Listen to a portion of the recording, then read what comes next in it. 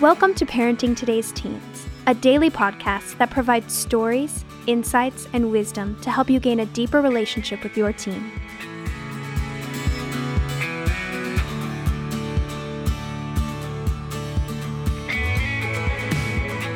On today's episode, Mark Gregston shares a devotional that will speak to you, no matter what your current relationship is with your teen. Let's hear what Mark has to say.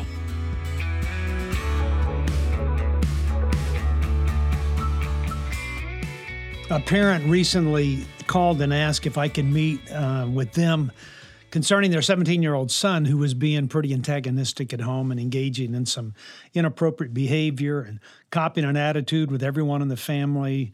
Started smoking pot and had pretty much become disobedient, dishonest, and disrespectful. But he was smoking a lot of pot. And the mother stated that she didn't know why their son was acting up, as they had a very loving family, had been very diligent in lining out all the expectations for the family, and had raised their kid right.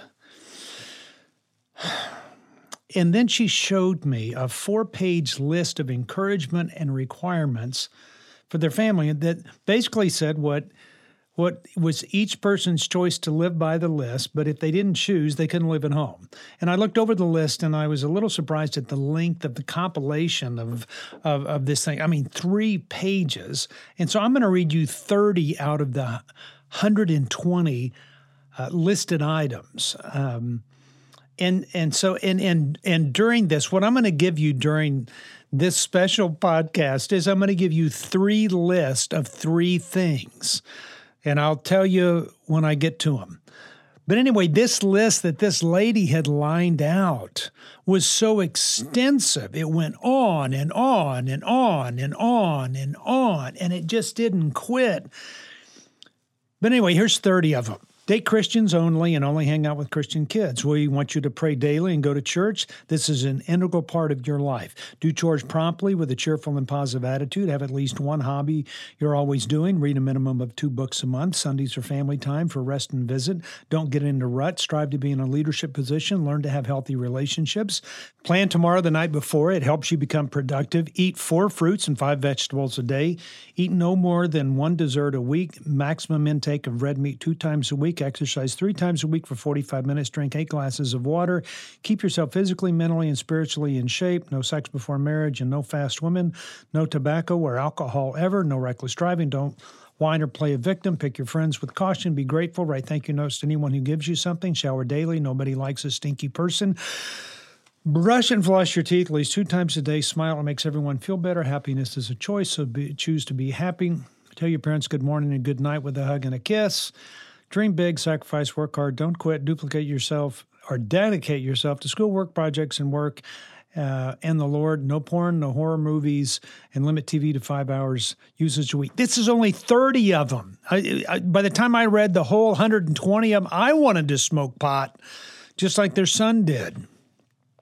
And as I read this list, one word kept coming to my mind, and it was just wow. And Dad sat there with his arms crossed and a look of disappointment in his son that can be seen the minute that he walked into the building. And Mom sat waiting to hear what their son's problem was so that I can give him some direction how to correct it. So after talking a few more minutes, I said that I would like to meet with their son. And then as he came in the door, he was polite and very cordial and extremely engaging. And I asked him what had been going on. In a split second, he pulled the 4-page document out of his back pocket, tossed it on the table, and he said this. There was a little hint of humor I felt while thinking that this little document was one thing to one person and something completely and entirely different to somebody else. And when I asked him what he thought the problem with this 120-point collection of expectations, he emphatically, but he calmly stated this. Now, this is the crazy thing. This is a 17-year-old son. He's about to be 18 years old. But he said this, they try to control everything in my life. Everything I do right is under their control. So the only way that I can show any sort of control in my life is to do some things that are not so good and things that are beyond their control. I'd rather do wrong and be in control than do right and not be in their control. So the word came back to my mind where I just went, wow. And I really thought at that moment, that's a chapter. Out of the mouth of this young man came the words that every parent could learn from. And it has to do with control. And so I'm going to tell you this: stop controlling and start trusting. There's a scripture that talks about the fruit of the Spirit. Galatians 5:22 and 23 says, the fruit of the Spirit is love, joy, peace, patience, kindness, gentleness, faithfulness, and self-control. So one of the goals that we're always striving for with our kids is to be in control, but they'll never be able to be in control of their lives if we always have control of their lives. Now, in all fairness to the parents in this situation, I have to say that everything they listed in this family belief system are good things, and they're well-intended. There wasn't anything listed that any parent wouldn't want for their kids. And I only read you 30 of them. There are 4 times the amount. There were 120 of these things listed out. But there wasn't anything listed that any parent wouldn't want for their kids. And these parents put quite a bit of thought into determining what they wanted for their kids and putting it down on paper so that they would all understand. And I applaud them for that. But somewhere in the presentation, something so well-intended went terribly wrong because the interpretation was not what mom and dad hoped it would be. This young man heard the word control and wasn't about to let anyone derail his pursuit of gaining control of his life. So this document was presented one way and interpreted in an entirely different way.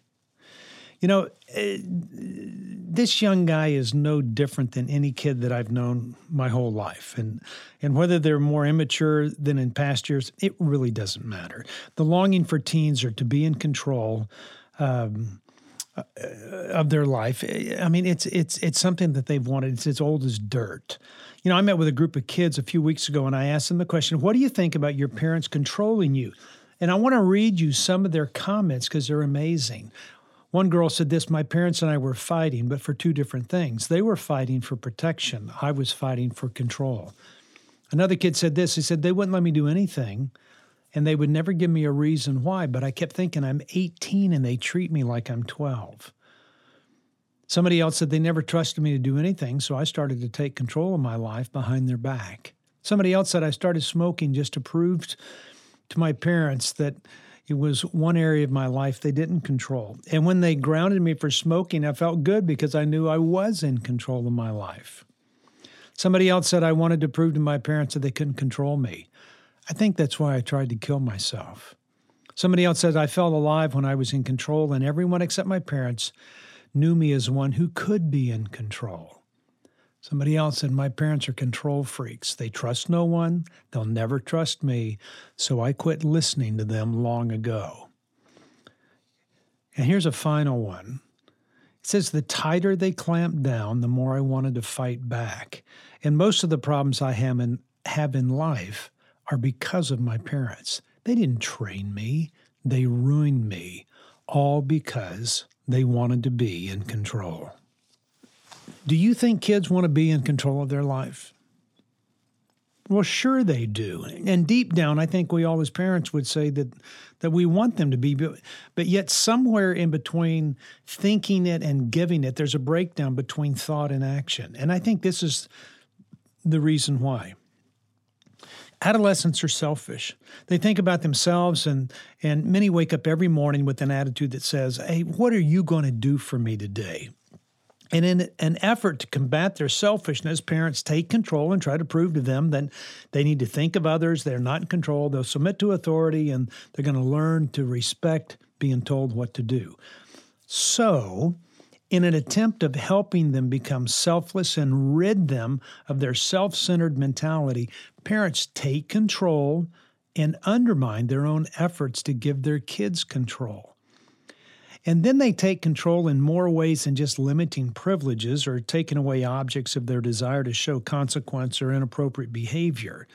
Control of your child can be shown through threats, name-calling, blaming, ridicule, mind games, jealousy, sarcasm, isolation, economics, domination, intimidation, and verbal and physical assaults. And when parents exert control through these means, it's not really that hard. Parents then battle against selfishness, and their kids interpret it as an assault on their control. So the battle begins. The fight is on, and usually it's the parents who lose. And I've said this for years that I've only met 4 or 5 kids, of the 7,000 kids that I've dealt with, that I would say are rebellious. All of these others have been responding to situations in their life, and most of those are fighting for control. This selfishness issue will take care of itself one day through social interaction, through a teacher's directives, through a boss's comments, or just natural or agreed upon consequences. The battle of helping a child realize their selfishness is just a small skirmish compared to the war that could develop from not giving territorial control. So here's the first list I'm going to give you. Teens want 3 things. 1, they want to make decisions about themselves. 2, they want to feel like they're in control. And 3, they want opportunities to prove their maturity and show parents that they can do it. Now let me ask you, don't you want the same? You know you do. You do because you want your child to make a good choice about a spouse. You want them to be able to choose which direction to take when confronted with alternatives. And you want them to be able to say no because it's a good decision. And I'd say yes just because they want to prove to you that they can make decisions for themselves. You want them to be in control enough to choose the right path when some young man wants to get in your daughter's pants or your son is making a decision as to whether to smoke pot or not. You want them to take control because you don't want to control them when they reach majority and leave home. They'll learn to make decisions when you give them the opportunity to exercise their decision maker at a young age, beginning at age 12, and increasingly give them more decisions each year so that by the time they reach age 18, they're making them all on their own. Now, they may be coming to you to seek wisdom on what decisions to make, but the plan must be to have them making all their decisions so they're ready to take that next step in life. And this is where the scripture that says, start children off on the way they should go, and even when they are old, they will not turn from it. It speaks loudly to every controlling parent. My encouragement would be to start early transferring control so they get in the practice of making decisions. And the more they practice, the better they'll be at making decisions later when the repercussions of those decisions are greater and potentially more damaging. Okay, here's the second list. I'm going to say give it to them. Quit controlling and start trusting. But here's the second list. Here's the number 1 question. Are you afraid that they're going to make mistakes? And I'll assure you, sure they will. Sure they will. It will give you plenty to talk about, but don't shame them. Use it as an opportunity to help them make a better decision in the future and allow the results of foolish decisions to be their teacher. So don't rescue them from the consequences of poor judgment, because too often parents are so afraid that their child may make a life-damaging mistake that they don't let their kids do the hard work of growing up. To maintain order and pursue a steady course, parents will often try to control everything. Then they complain that their teens are lazy and aimless and unmotivated because you haven't given them the opportunity. Here's the second question. Do you think they're not ready? Well, of course they're not ready. The only way they will be is to give up control a little bit of a time, thus giving them control at the same pace so they become ready. And don't force them to have to rebel to gain control of new territory that will eventually be theirs anyway. And here's the third question. Do you think they'll get hurt if you give them control of your life? I've never met a teen that hasn't felt the hurt from a decision they made because it didn't turn out the way they thought. But I've seen way too many kids turned adults that are spinning out of control because they never had control. And that's why it's important for kids to start learning to make decisions early. The longer you wait to give them the opportunity to start taking control of their life, the greater the pain will be when one of their decisions backfires. This is really where overprotection backfires. When the need to protect a child from making an immature decision could cause pain in their life is deferred to a later time when consequences for poor decisions could have a catastrophic and lifelong effect. Overprotection really isn't protection at all. Many times, a parent's desire to protect their child supersedes the greater need to prepare their child for the world that they will live, and it centers on giving them control of their life. So, I want you to know this about kids.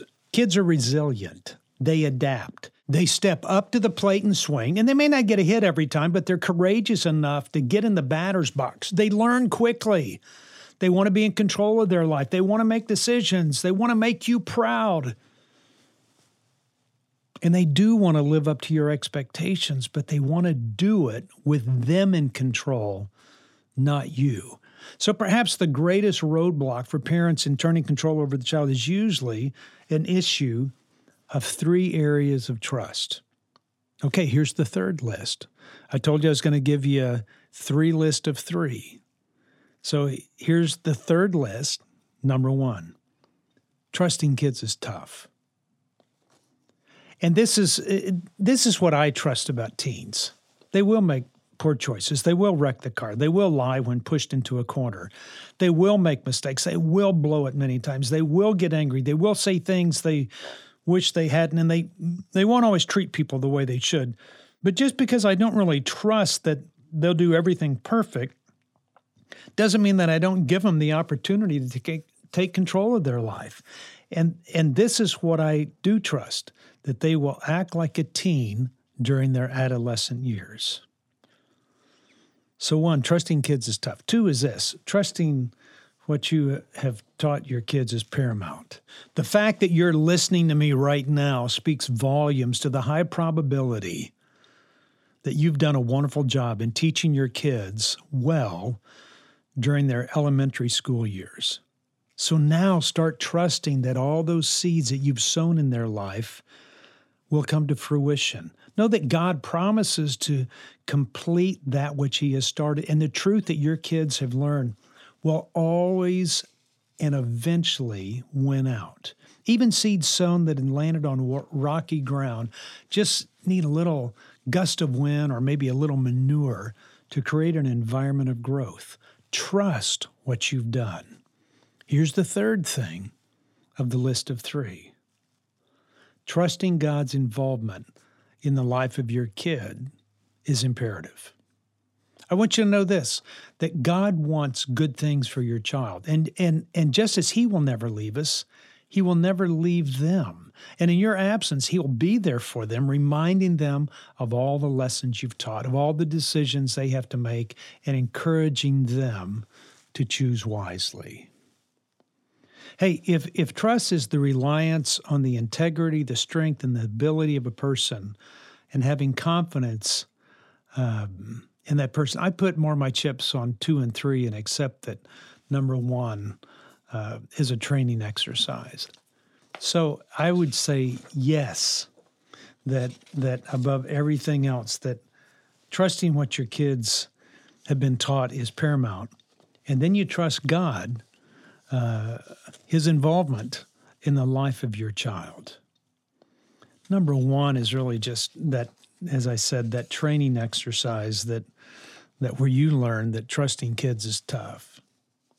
So make a plan today to give over one thing every few months to your child, and let them make more and more decisions concerning their life and their future. And so start with a little thing and progress to larger decisions.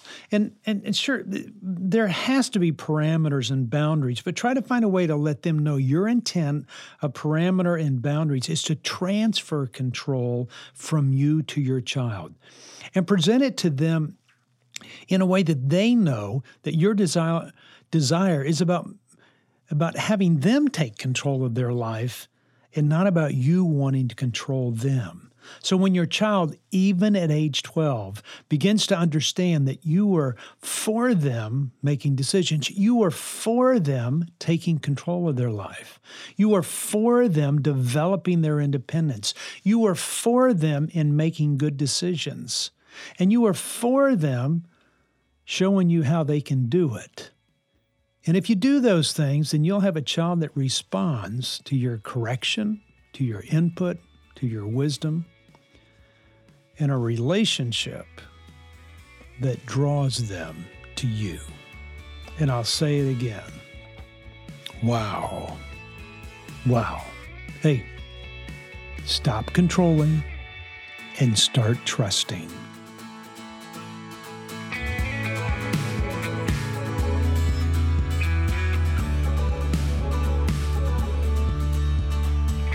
Thanks for listening to Parenting Today's Teens. For more information, visit parentingtodaysteens.org. And to learn more about Heartlight, visit heartlightministries.org. If this podcast has been helpful to your family, please share it or give us a quick rating and review on Apple Podcasts.